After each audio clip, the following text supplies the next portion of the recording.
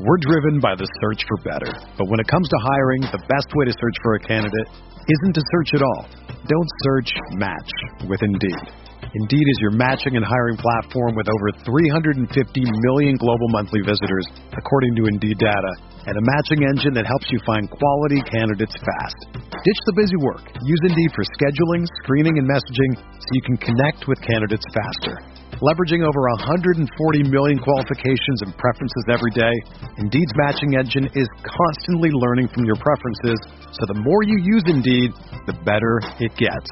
Join more than 3.5 million businesses worldwide that use Indeed to hire great talent fast. And listeners of this show will get a $75 sponsored job credit to get your jobs more visibility at Indeed.com/Blue Wire. Just go to Indeed.com/Blue Wire right now and support our show by saying that you heard about Indeed on this podcast. That's Indeed.com/Blue Wire. Terms and conditions apply. Need to hire? You need Indeed. Do you ever feel like you're always on? What do you do when you need a moment to chill? How do you like to hit the reset button to get ready for what's next? These days, everything is go, go, go. It's nothing but nonstop hustle all the time. Work, family, friends, a million pressing social issues, and an expectation to be on 24/7. Sometimes you just need a moment to turn off and hit the reset button. That's when you reach for an ice-cold Coors Light, the beer that's made to chill. Listen, there's a lot going on in Green Bay right now, and I feel like we could all use a moment to chill with a Coors Light. See, Coors Light is cold lagered, cold filtered, and cold packaged. It's literally made to chill. It's as crisp and refreshing as the Colorado Rockies. Perfect for a moment to unwind. Coors Light is what I choose when I need to unwind. So when you want to hit reset, reach for the beer that's made to chill. Get Coors Light in their all-new look delivered straight to your door with Drizzly or Instacart. Coors Brewing Company, Golden, Colorado, and as always, celebrate.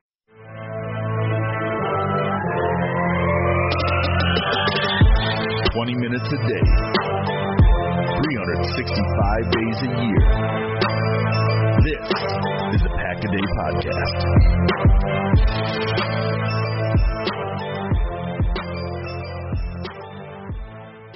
Hello, everybody. Welcome to another episode of the Pack-A-Day Podcast, your one-stop shop for all things green and gold.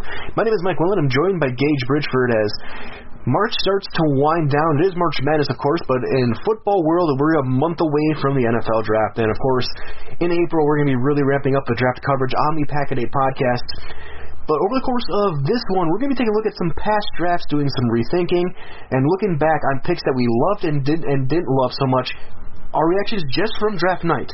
This is not going to be about how we think of them now, but how we thought of them on draft night, because I think it's a really great view into the minds of us, of pundits or prognosticators, whatever you want to think. And I think it's just a great view, but there's also some other news going on. So let's jump in with some of the news that broke on Saturday all across the NFL, and there were some big signings. The defensive back market changed a lot, and some NFL teams are going to be short a little bit of money. So we'll start with the money version. Fines for breaking COVID protocols. The Las Vegas Raiders lost $800,000 on a fine. They were able to appeal and keep a sixth-round draft pick. That did not happen in New Orleans. The Saints lost their sixth-round pick, and they also got fined $700,000 by the NFL. And, of course, the NFL, these teams are loaded, so it's not like a bunch of money, but the NFL, the league itself, wasn't joking around when it came to the protocols. They said they were going to take them seriously, and the teams are going to face consequences. We're seeing those consequences now. Yeah, like you said, the NFL, this is pocket change for these NFL owners, and you know what? Good for the NFL to find them, because if it wasn't or if the owners were a little less cheap, then maybe free agency teams could have been a little bit more active, and people would have had a little bit more money in their pocket. But you know what? Fine, you're going to be cheap now. We'll go ahead and we'll fine you for it. Yeah, the Saints losing everything they did was not shocking at all. Raiders, same thing, $800,000. I was kind of surprised they got to keep their pick. I can't remember off the top of my head, did the Titans or Ravens lose picks? Because obviously the Titans and Ravens both had major outbreaks that caused all sorts of schedule shifting and whatnot. Mike, do you happen to know off the top of your head if they lost any draft picks? I don't think so. I think it was more the Raiders were having like events. That was the big thing, because I know Derek Carr was one of the names who was brought up a lot when it first happened with the Raiders. They were doing like charity events, like meet and greets and stuff that they did properly distanced. The Saints, I think, was something similar. As far as I know, like the Ravens and Titans were just like really bad mitigation and just an unfortunate spreading event. I don't think it was anything like super flaunting, except for the Titans with their practice, but. That's what I was going to say. I was like, the Titans hosted a practice. Like, I understand if you want to say, like, oh, the Raiders were hosting an event. I remember specifically there was a Derek Carr one where he was hosting a charity event and none of the players were supposed to go, and then other players showed up. Same thing happened in Houston where Deshaun Watson was doing something, like I think opening a restaurant, and then other players on the team showed up, and that was a whole thing. But in terms of that, I was like, why is it that the Raiders lost all this stuff, but the Titans who hosted practices didn't lose anything? I think because it wasn't involving the general public. Okay. The Titans, it was a practice where it's the team. It's the team. It's kept contained within them. The Raiders, they're in Vegas. They are dealing with the general public. They're with the everyday people, and so I think that's where the line was drawn. If you're putting the public at risk, I think that's where they change things. I mean, the Titans were also practicing at like a public high school's practice field, but yeah, sure, they weren't anywhere near the general public or anything. Nobody else had to let them in. But I agree. I honestly think if it's the NFL, it's less concerned about the general public and more concerned about like their league and their pocket type of thing. But yeah, so good for the NFL for sticking to their guns in terms of finding the people that need to be fined. Moving on, next bit of news, Isaiah Wilson, former first-round pick in the 2020 draft by the Tennessee Titans, was traded to the Miami Dolphins less than a week ago for I believe a 7th-round pick, and today he was waived by the Dolphins. The Dolphins gave him a chance. He showed up 3 hours late to his physical and orientation, opted out of optional workouts, and said he didn't want help. He didn't want teams to bug him. He said, I'm done. And so he was waived today by Miami, who will likely sue for the signing bonus back, I would have to imagine, because I'm sure they'll want to get that back from him. But it's a tumultuous fall for Wilson. I remember coming into the draft last year, he was that really hot riser. The draft class up top was really solidified for tackles. You had Andrew Thomas, Jedrick Wills, Tristan Wirfs, and Mekhi Becton. That was your top 4. And then you had Austin Jackson and Lucas Niang out of TCU and a couple of others. And Isaiah Wilson was the one that rose really fast late. And the reason he rose was he was a mammoth of a human, 6'7", 350, humongous guy. He's like, hey, Mekhi Becton, you want to be big? Guess what? I'm also going to be huge. And it's a sad fall for Wilson. If he just doesn't want to play football and he's saying, you know what, I'm out, and he goes and does his own thing. I believe he graduated because he did go to 4 years of school, so I believe he does have a degree from Georgia. So if he graduated and he gets to go do his thing and be fine out of the public eye, good for him. For sure. I remember when he was drafted, I think a lot of teams looking for the next Orlando Brown, that mammoth right tackle who's going to road grade. And you look at what Baltimore's done in the running game, Tennessee, what they were looking to do in the running game. You bring in your giant right tackle. But again, he showed up out. He wasn't in shape. He only played, I think, 3 snaps. Yep, 3 snaps, and I believe 2 of them were on special teams, and then the other one was a kneel down, if I remember correctly. Yeah, he couldn't see the field, and then obviously traded for 7th-round pick, and now he's waived. I don't think another team's going to give him a shot. I do think his career's over. He's going to go down as one of the biggest misses even though he was a late pick in recent NFL history. Not often do you see a first-round pick who doesn't play any meaningful snaps, period, in the NFL. Jordan Love. There's still time with that, and he's still in the NFL, and it's a different position. But yeah, I had to do it though. And the thing about Wilson, for those that don't know, like the guy, not only did he just not get on the field, he had one of the main attractions to Tennessee taking him, like Mike said, road grader, big physical, nasty guy. He said in his conference call that he did right after he was drafted that he enjoys beating people up and breaking men's wills when he's playing football, and that's what he likes about playing the game, which is a heck of a quote to give right there after you've been drafted for less than 2 hours. But so that was what he said, and he fit perfectly in. They had just Jack Conklin had just gone and signed with Cleveland, and obviously had a great year for them. And so it was like perfect. We can go ahead and start him from day one, and he just never caught on. He was arrested for a DUI. He got in trouble he was seen at multiple college parties in Nashville. It was a rough, tumultuous time for Isaiah. So if he doesn't want to be in the NFL and he wants to go do his own thing, more power to him. Hopefully he enjoys the rest of his life. A little bit of free agency news. Keanu Neal has signed with Dallas, reunites him with Dan Quinn. Kind of maybe somewhat addresses their safety problems, but their safety position is still not great. It's a good low-risk pickup. When he's healthy, he's a solid safety. And Dallas desperately needs help on that back end. They were horrendous in the secondary last season. They need, with that division wide open, I think that's a really, really wise move. Absolutely, yeah, especially with how bad their secondary was last year. Great move for them. Kyle Fuller of the Chicago Bears, who was released a couple days ago, and then he wasn't released because Chicago was going to try and find a trade partner or something, and then ended up he got cut today. And then for about 5 minutes, Packer Twitter was excited. They're like, "Hey, maybe we're gonna be in this." And then he signed with Denver about a half hour later. So Kyle Fuller is now in Denver, so Green Bay won't have to deal with that this year. Back with Vic Fangio, it makes sense. He's going to replace AJ Boye over there, and his best years were under Fangio. Like that's again a good absolutely move for him. 1 year, cash in next year. Yep, great move for him. I believe $9 million, if I remember right. 9.5. Speaking of the Bears, they replaced Fuller with Desmond Trufant. It's a clear upgrade. I'm kidding. No, it's not Marcus Trufant. Desmond Trufant. Desmond Trufant, not Marcus. Yeah. Yeah, Desmond Trufant went from Detroit to Chicago today. He went from gives them a veteran presence in that room. Yeah, he went from a heck of a slump. He went from pick-sixing Tom Brady to the Bears. Was he an Achilles injury? Is that what his reason was? Yeah. And Xavier Rhodes staying in Indianapolis. Yep, staying in Indianapolis for like 6. I think it was 6.5 for. And then the big move that we've kind of ignored so far, Kenny Golladay has signed with the New York Giants on a 4-year deal worth $72 million, a max of $76 million, and $40 million guaranteed.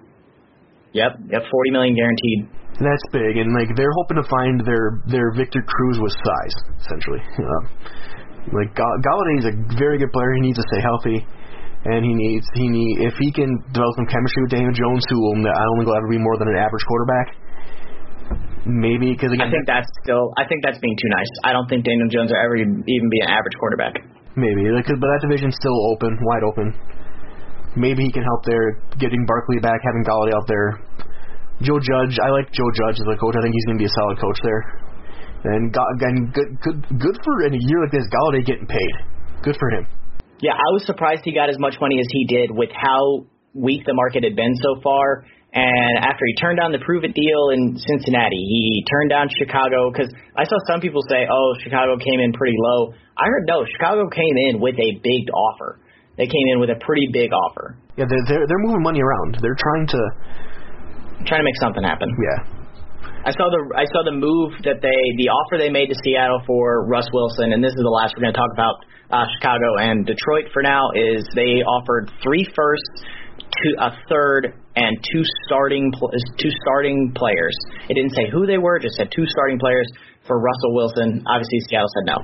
And the rich get richer. Melvin Ingram visiting the Kansas City Chiefs. Just what they need, another. We're driven by the search for better. But when it comes to hiring, the best way to search for a candidate isn't to search at all. Don't search, match with Indeed. Indeed is your matching and hiring platform with over 350 million global monthly visitors, according to Indeed data, and a matching engine that helps you find quality candidates fast. Ditch the busy work. Use Indeed for scheduling, screening, and messaging so you can connect with candidates faster. Leveraging over 140 million qualifications and preferences every day, Indeed's matching engine is constantly learning from your preferences, so the more you use Indeed, the better it gets. Join more than 3.5 million businesses worldwide that use Indeed to hire great talent fast. And listeners of this show will get a $75 sponsored job credit to get your jobs more visibility at Indeed.com/BlueWire.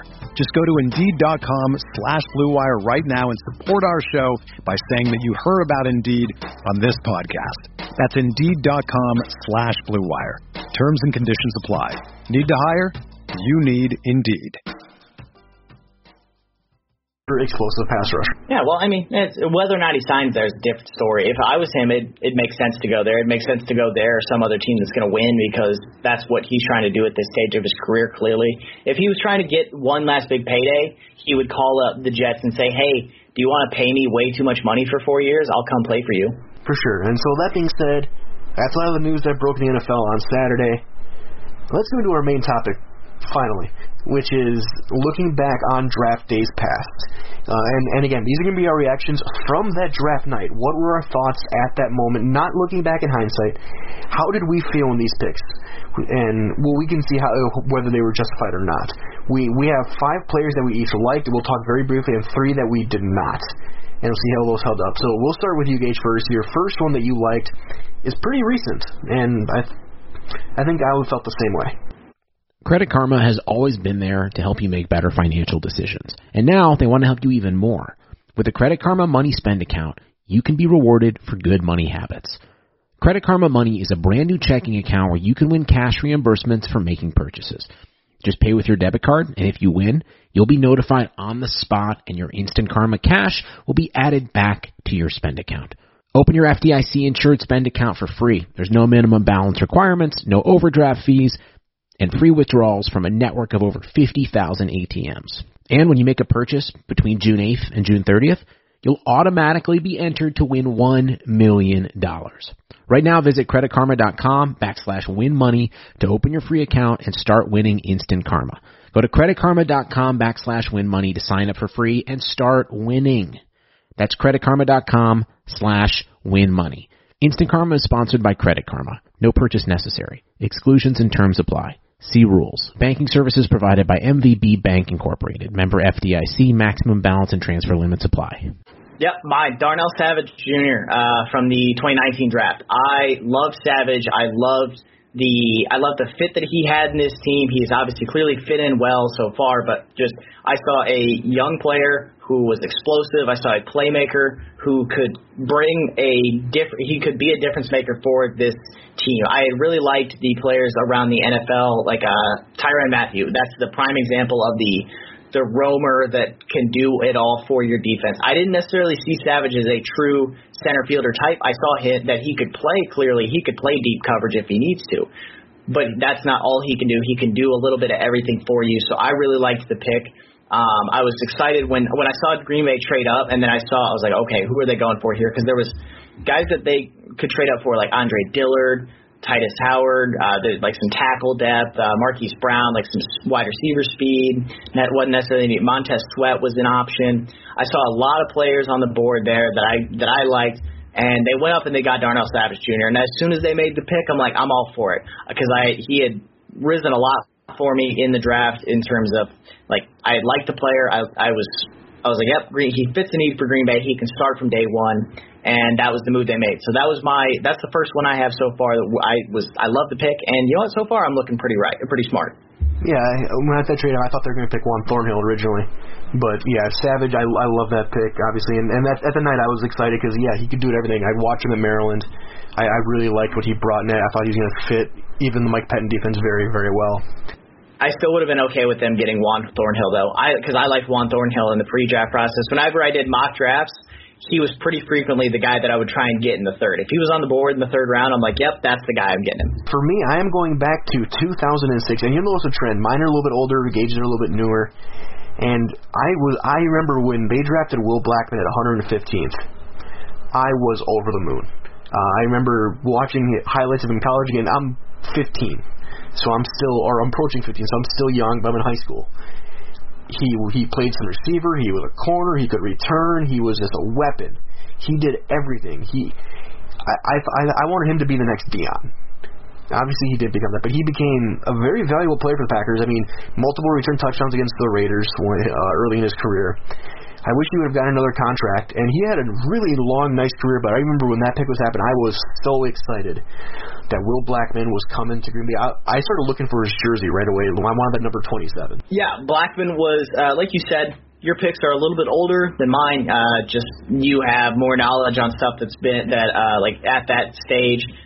I loved Will Blackman the player. I don't know anything about him from the pre-draft process. I didn't watch him at all in college. But the player that he was in the NFL, I loved watching him. I agree. He was a great returner, and I think that, like, Randall Cobb was a great returner for Green Bay, but I think Will Blackmon, his ability to, like, his punt returning was great. Anytime that he touched the ball on a punt return, I was like, yep, he can house this one. And I think that they've been looking for a guy as consistent as him for a while, because Cobb held that job for a short time until he became a full-time wide receiver, and then they moved away from him. So I really like the Will Blackmon pick. Some of the guys that went after him, you had DeMonte Pecco, who went a few picks later. You had the wide receiver, Brandon Marshall, who went 4 picks later, who obviously turned in a great career. You had, who's another one? Elvis Dumervil was later in that round. That was the other guy I would have wanted, would have been Dumervil. That 2006 draft was a good one. There was some good picks. Jari Evans was in that 4th round. You had Leon Washington, who was a great returner in his own right. So that was a really good draft. And I liked Will Blackmon, the player, when he came into the league. I didn't know much about him coming in, but like once he was there, I was like, yeah, no. And then when they let him leave, I was just like you. I was like, I don't know why you're letting him leave here. He makes a lot of sense. He plays a good role for you and does a good job when he's out there. So your next one, again, we're keeping it recent, and it's the guy still on the team. This is it for him, though. Yeah, it's Josh Jackson, corner out of Iowa. I love the Josh Jackson pick. When they traded up or did all the trading in that draft, like in the 1st round, like traded down when Derwin James was still on the board. And for the record, I still love Derwin James. If he can just stay healthy, I love the player. They traded down, and I was like, I don't know what we're doing. Then we traded back up. We still got Jair Alexander. Love the Jair pick, but more importantly, I love the Josh Jackson pick because they traded down, or they traded down that there, and then they got Josh Jackson to really address that corner position. And I love the Josh Jackson pick. I love the player that he was in college. He was a great athlete. He had length. He was physical. He could do everything that you need out of a modern corner. And I was just continued to be frustrated with him in the league because he's a physical guy, and they try and put him in like off coverage, and that's just not what he does. It's not what he does. It's the same thing with Kevin King. Just Kevin King's issues are less noticeable, Kevin King just gets picked on more because he's on the field. Josh Jackson, everyone's like, oh, well, that was a waste of a 2nd round pick. Josh isn't on the field to make plays because he gets too grabby, he gets too physical, and he panics a little bit. But I love the Josh Jackson pick on the night. When I saw that was who Green Bay got in the 2nd round, I was all about it. I didn't care who else was on the board. I was psyched. And I still think that Josh Jackson could be something in the league. I just don't think it'll ever be in Green Bay just because they don't. Like, that's just – I think the ship has sailed. It seems like one of those needs a fresh start type of thing to really try and revitalize his career. For sure. And so for my next one, and this is my most recent pick, and we're going to 2014. And luckily there wasn't too much after him, except for Laurent Duvernay-Tardif, which at that point the Packers didn't need guards. They had these guys named Lang and Sitton who seemed to be pretty good guys. But that, for me, at pick 176, they picked Jared Abbrederis. And yes, this is the homer thing, but I watched him in high school. I watched him go from a walk-on to an All-American in college. At that point, the Packers did not draft Badger. Ted Thompson, it seemed like he was allergic to the motion W. And they hadn't drafted him since Bill Ferrario back in like the late 90s. And so seeing the name Abbrederis, I remember watching the draft with one of my best friends. We were living in Des Moines, Iowa. He was from Sun Prairie. We were watching and we see that name pop up. We're like, how funny it would be if the Packers drafted Abbrederis here, and then they did. And we're like, this is going to be great. He can be that slot guy. He can follow up Randall Cobb. He can become everything they were hoping that the next receiver could be. Unfortunately, concussions kind of derailed him. He couldn't stay healthy. The route running was there. The hands were there. He just, again, couldn't stay on the field. And he's now happily retired. But I remember I was, as a Wisconsin guy, watching him for years, going back to high school. I was over the moon seeing Jared Abbrederis in green and gold. Yeah, I thought the name was cool. I thought the name was cool. I thought the nickname was cool. Like you said, the Laurent Duvernay-Tardif was that was the pick that went after him. And even Tardif wasn't. He didn't become the guy that he is now for a few years. So, and then you also had the Matt Paris one was another one. Quincy Enunwa, same thing. About a round later, wide receiver that just couldn't stay healthy, but he was talented. I liked Abbrederis. I liked the flashes that we saw. Just shame that we couldn't get to see more. My first dislike that I'm going to go with here, Mike. is another one. It's from that 2019 draft, and he's still on the roster. It's Rashawn Gary. And when the Rashawn Gary pick happened, I was so disappointed. But it had nothing to do with Gary. I liked him in the pre-draft process. I thought he fit well in Green Bay. I liked the big physical player that he was. I was a big fan. But I was a bigger fan of Brian Burns, who through 2 seasons has 60.5 sacks. He has looked like every bit the player that I thought he could be in the pre-draft process. I think the only edge I had over him in that draft was Nick Bosa. That was the only Nick Bosa. Nick Bosa, Josh Allen, and Brian Burns were real. Like Josh Allen and Brian Burns were real close for me. I liked Cleveland Farrell. I thought 4 was way too high, but I liked Farrell. I liked Gary. But Brian Burns is just so good. And I think that Gary has a chance to be really, really good here in Green Bay, as the flashes that we've seen so far. But on draft night, I was like, why? No, you have Brian Burns right there. And I tweeted about Brian Burns throughout the pre-draft process. When he weighed in at whatever he did, I think at his pro day, or it was either his pro day or the combine, he weighed in at like a higher weight than everyone was kind of expecting. And I was like, if Brian Burns can still run the speeds we're expecting, this guy's going to be really good. And his dad actually quote tweeted me and said, oh, trust me, he's going to run what you think he's going to run. And so after that, as soon as he ran it, I was like, yep, I'm all on the Brian Burns train. So of the players in that draft that I wish Green Bay would have gotten, I love Gary, but Brian Burns was the guy I was just like, man, we could have had him. Yeah, that was a fun year for me because I was obsessed with getting a speed rush, a pure speed guy. I like Burns. Early in the draft process before everything collapsed, I like Ja'Kai Polite, which that was a thing. But when Gary got drafted, I was skeptical, and then I read the interview with Devin Bush, who said the reason I make all the plays I do is because of Rashawn Gary in front of me. And that kind of warmed me up to the pick a lot. So I wasn't super upset with the pick after reading that not long after. Yeah, like I said, I had no issues with Rashawn Gary. It had everything to do with Brian Burns. That was all that pick came down to. Was I loved Gary, and I was a big fan of him coming in, especially compared to some. I saw a lot of pre-draft analysts really down on him. I was like, I like the player. I think he can be good in the league, and then he has been good so far, and I think he'll get better. But I just saw Brian Burns and I was like, man, he's going to be so good, and he's been great so far. So, Mike, who's your first dislike that we're going to talk about today? Okay, we're going back to the post-Super Bowl NFL draft in 2011, pick 96. I hated this pick then. I hate it even more now. I do not know why they drafted Alex Green. You had Brandon Jackson coming off a really good Super Bowl run.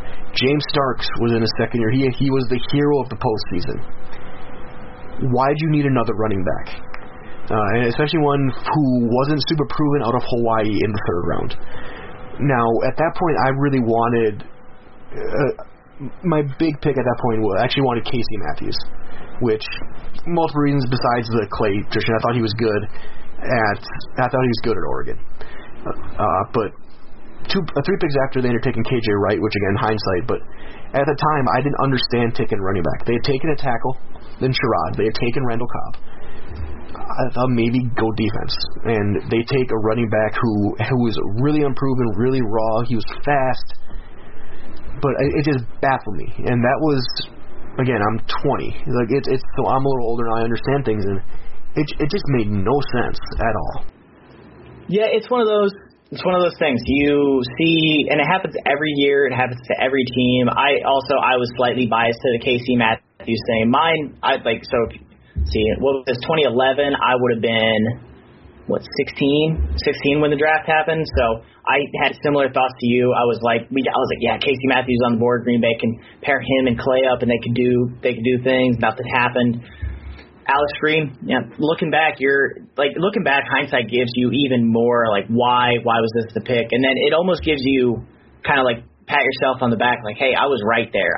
I made a good call by saying that that's a bad move for us to make. And yeah, seeing KJ Wright go a few picks after makes it even more painful because you would have had KJ Wright pairing up with the later stages AJ Hawk years, and would have paired well with like Desmond Bishop and whatnot. And man, that was not the best year. it was pretty good for other teams that picked, especially the ones that picked in the first round, because you had Cam Newton, Von Miller, Marcel Darius, AJ Green, Patrick. Jeez, that 2011 class was so good.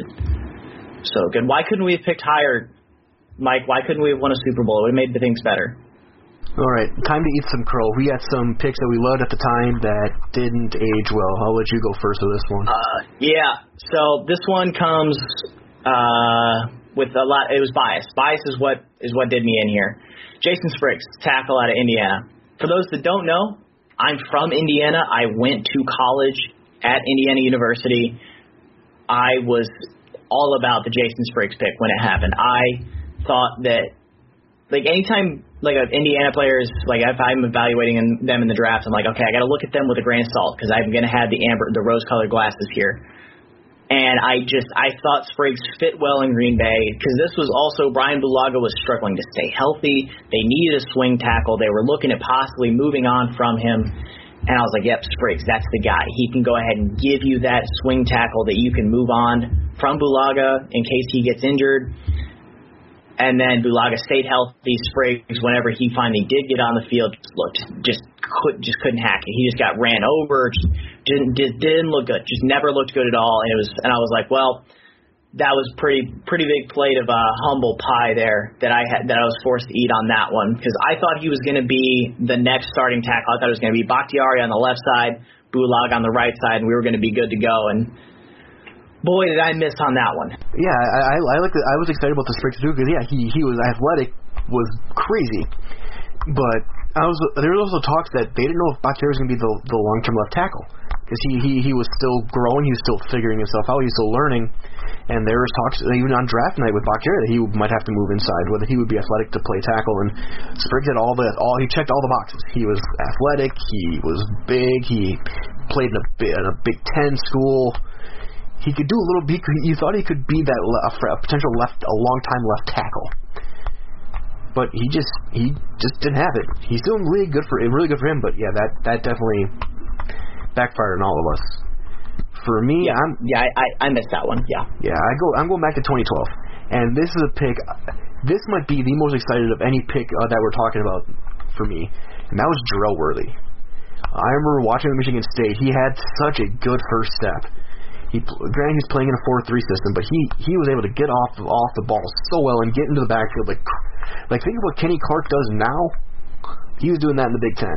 And I thought Worthy, when they traded up to get him, he was going to be a long-time starter. He was going to fit this team. He was going to replace Cullen Jenkins. He was going to be the guy. And blows out his knee his rookie year. Was playing better before he hurt himself. And never really recovered, never could really find his footing in Green Bay, kind of bounced around the league, especially in the AFC East. But man, I remember like running from my couch like happy, like pumping my fist, saying, yes, we got Jarrell Worthy. He was a guy I thought about in the first round that year. They got him, they got their defensive lineman. He's going to be a star. Yeah, you nailed that one, Mike. I got to say this. If you were a fan of Nick Perry, which if I remember correctly when we were talking about this in the pre-show, I think you were, your defensive line assessments were not flawless there at the top of the draft that year. I know you liked Whitney Merciless, though, who we also talked about that year, who he has had a really solid career for himself. And it also hurts when you have Jarrell Worthy go, and then about 10 picks later, you have Levante David, Vinny Curry, and Kelechi Osemele, who have all been more than solid players in their own right since then. Another player that this is a guy I disliked. I'm going to go with the dislike here. Vince Biegel. And for those of you that are Wisconsin truthers and everything like, oh, Green Bay never picks a Wisconsin guy. Well, you know what? Vince Biegel, when Green Bay picked him, I was like, why? Why'd you pick Vince Biegel? And it had nothing to do with the Wisconsin thing. It had everything to do with the guy who came off the board shortly after Vince Biegel.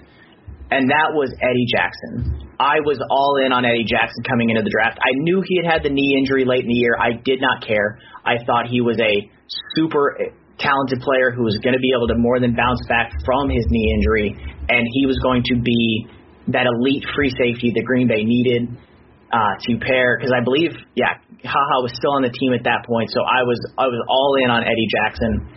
And then we took Vince Beagle, and then 4 picks later goes Eddie Jackson, and then Vince Beagle never really does anything in Green Bay. I think, is he in New Orleans now, if I remember right? He just recently, he played really well 2 years ago. I got hurt last year.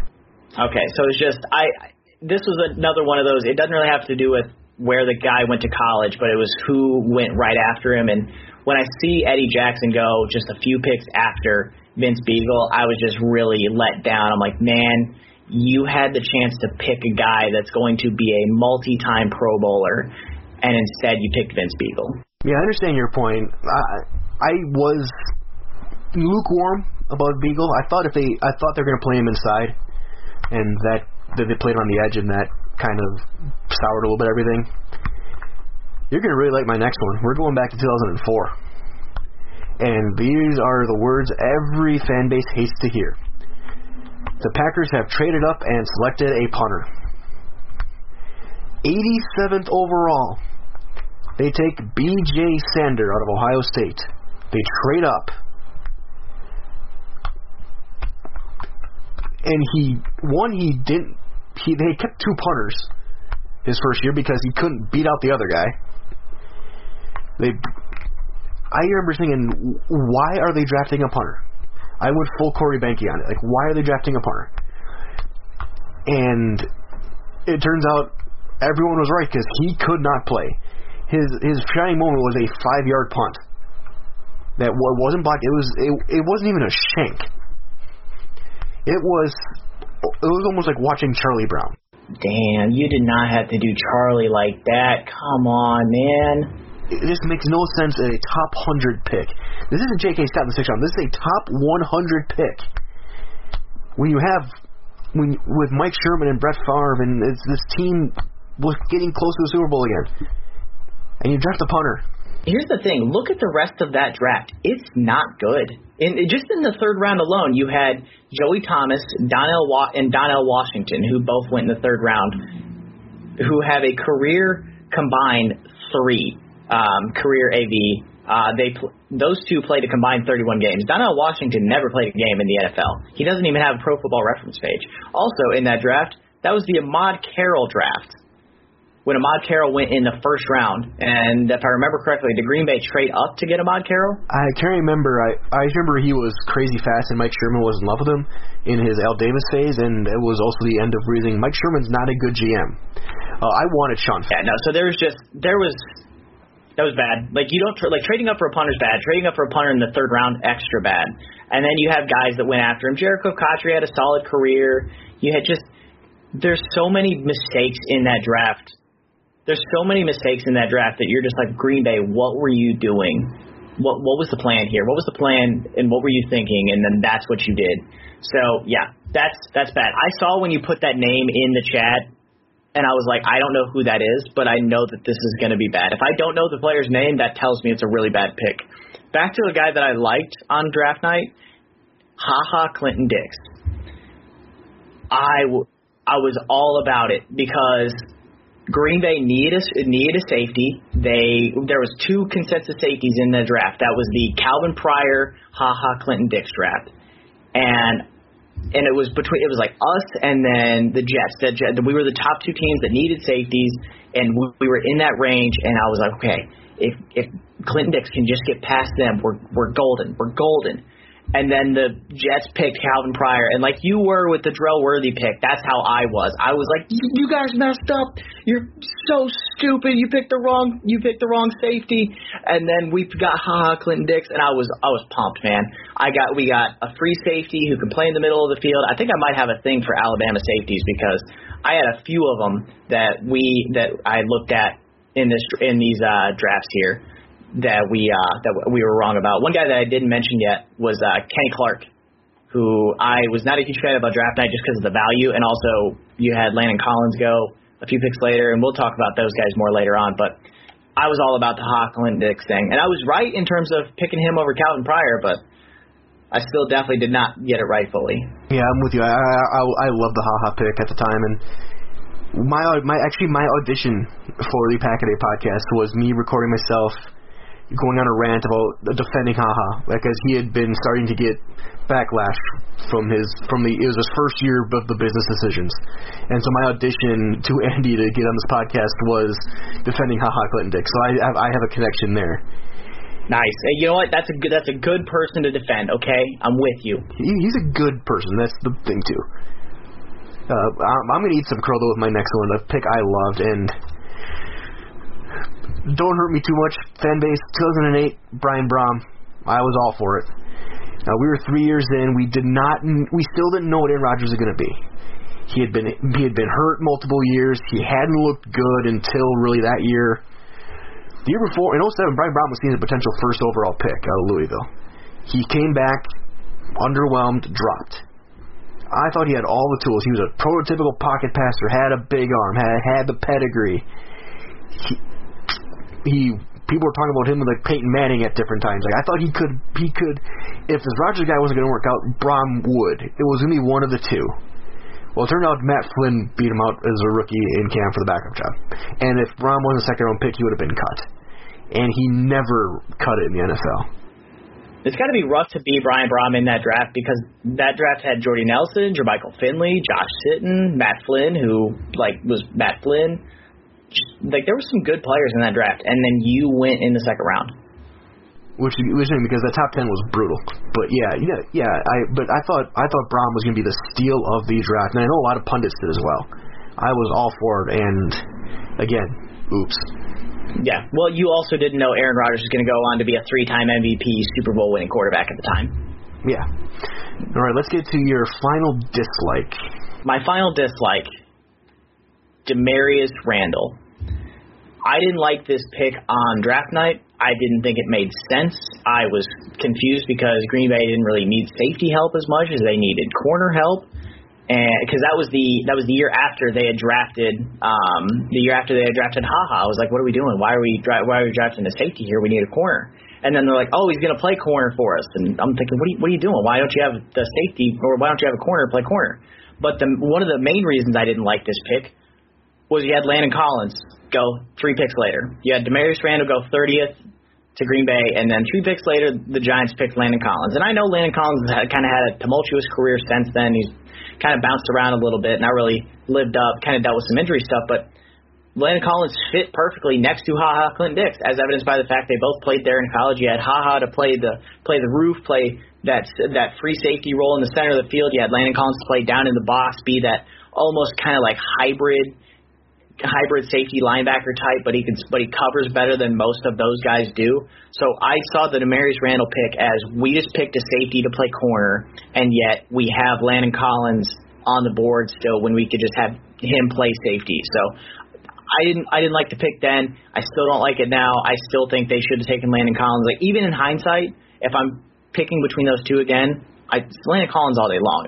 Granted that I still think the Damarious Randall pick was better than the Philip Dorsett pick that the Colts made, which I laughed out loud at my 2 friends who are Colts fans when that pick happened because they were just like, huh? Who? And I was just laughing like a little kid because they were just so angry. And then Damarious Randall happened. I was like, all right, well, there's my crow. Yeah, my last one that I didn't like, and again, we're going to the second year. I'm sensing a trend between us here. We seem to either have a really good eye or really average eye for secondary.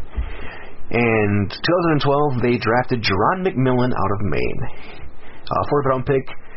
I remember the pick before, they drafted Mike Daniels, the very pick before, 132. I loved it. Iowa guy, big physical, kind of insane defensive lineman. I was all for it. Then they drafted safety who no one knew out of the CAA. And then I immediately went and tried to find some highlights. I realized, this guy can hit. That's about it. Yeah. He's athletic, but he played at Maine. That's all you need, man. All you need to be in the NFL is athletic and can hit. That's all you need. In 2004, not in 2012. And so? I saw this guy named Brandon Merriweather, isn't he? And again, McMillan he couldn't cut it. He could not play safety in the NFL. And that pick, again, much like with Alex Green, it just bothered me. I didn't understand it. I didn't like it. And it put him behind the 8 ball for me originally. Like we see with players now, and we talked about this at length over the past couple of years. They get put behind the 8 ball by the fan base immediately. McMillan's one of those guys for me.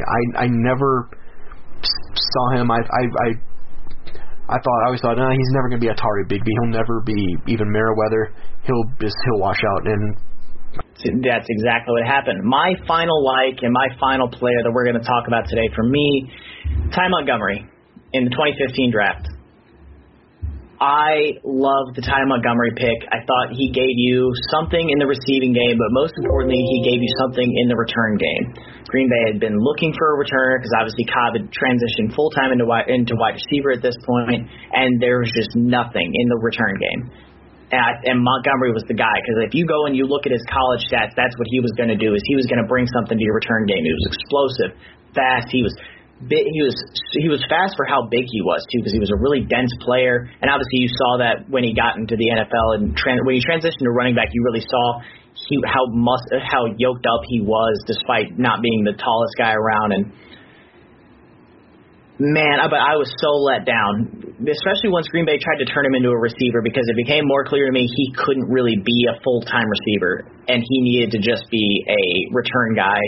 He was fine as a running back, as like a pass-catching guy, but I think that was more just a volume success than anything else. So Montgomery was my final guy. I missed on him. I loved the player, and especially once that game against the Rams happened, it was over. Like, he was fine. He had been spinning the wrong direction, and then as soon as that play happened, you knew he was gone. And then, like Mike and I talked about before the show started, he was indeed gone shortly after that. For sure. And as we get to my final player again, I know we went a little bit longer, but I love topics like these. I love looking back, and I love history, and that's kind of my thing. This is back in 2007. Back then, safeties weren't very big.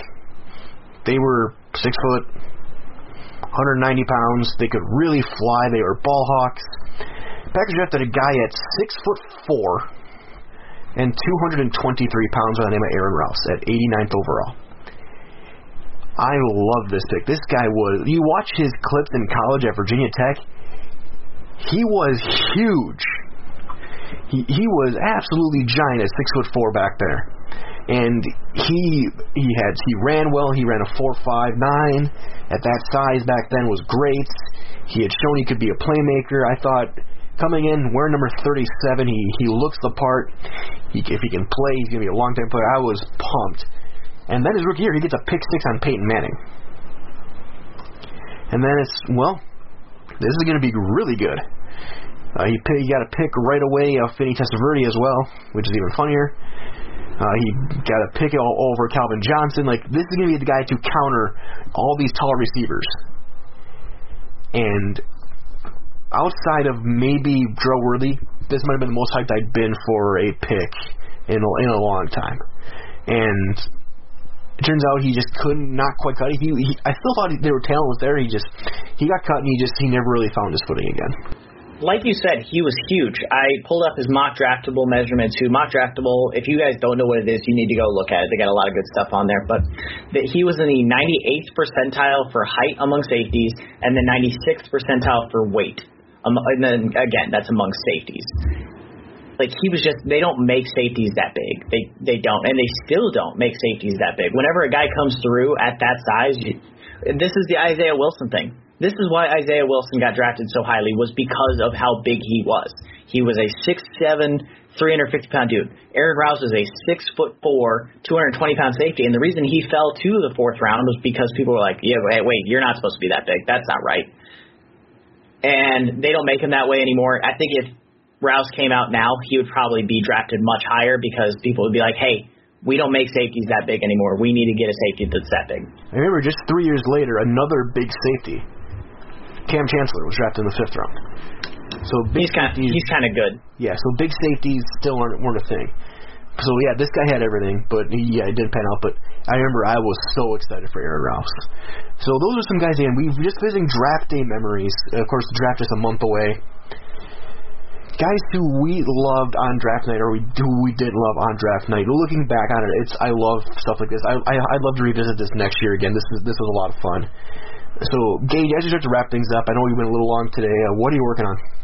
You can find all of my work on my Twitter. I'm doing a little bit of work for the Cheesehead TV Draft Guide, which is still, I believe they're still doing pre-orders for that. You can find all the info for that on Jersey Owl's Twitter or on the Cheesehead TV website. I'm doing stuff for Dynasty Nerds and Rotoballer and Denver Stiffs. I'm doing a little bit of work everywhere, so the easiest way to find it all is just on my Twitter at @GBridgefordNFL, as always. Absolutely. And you can find me on Twitter at Mike Whalen, all one word. I'm doing a little more broadcasting with the spring season starting up again. I got football coming up this next week for the Neenah Rockets. As we're recording on Saturday, I just came off a 9-hour broadcasting stream of doing girls tennis. So that's kind of my life right now, is a lot of broadcasting, and you can find all of my stuff at ZaleskySports.com to broadcast. And of course, check us out, our great team at the Pack-A-Day Podcast every single day wherever podcasts are found. Also at Pack-A-Day Podcast on Twitter, and check out Andy's work on our YouTube channel at Pack-A-Day Podcast as well.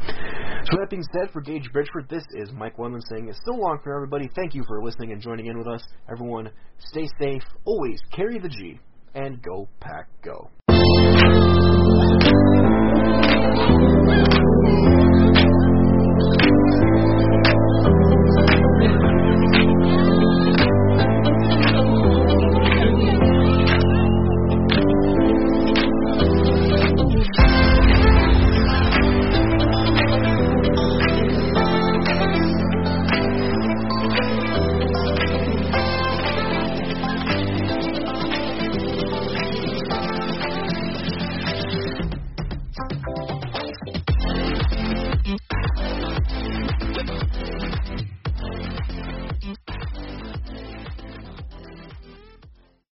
Whether you're a world-class athlete or a podcaster like me, we all understand the importance of mental and physical well-being and proper recovery for top-notch performance.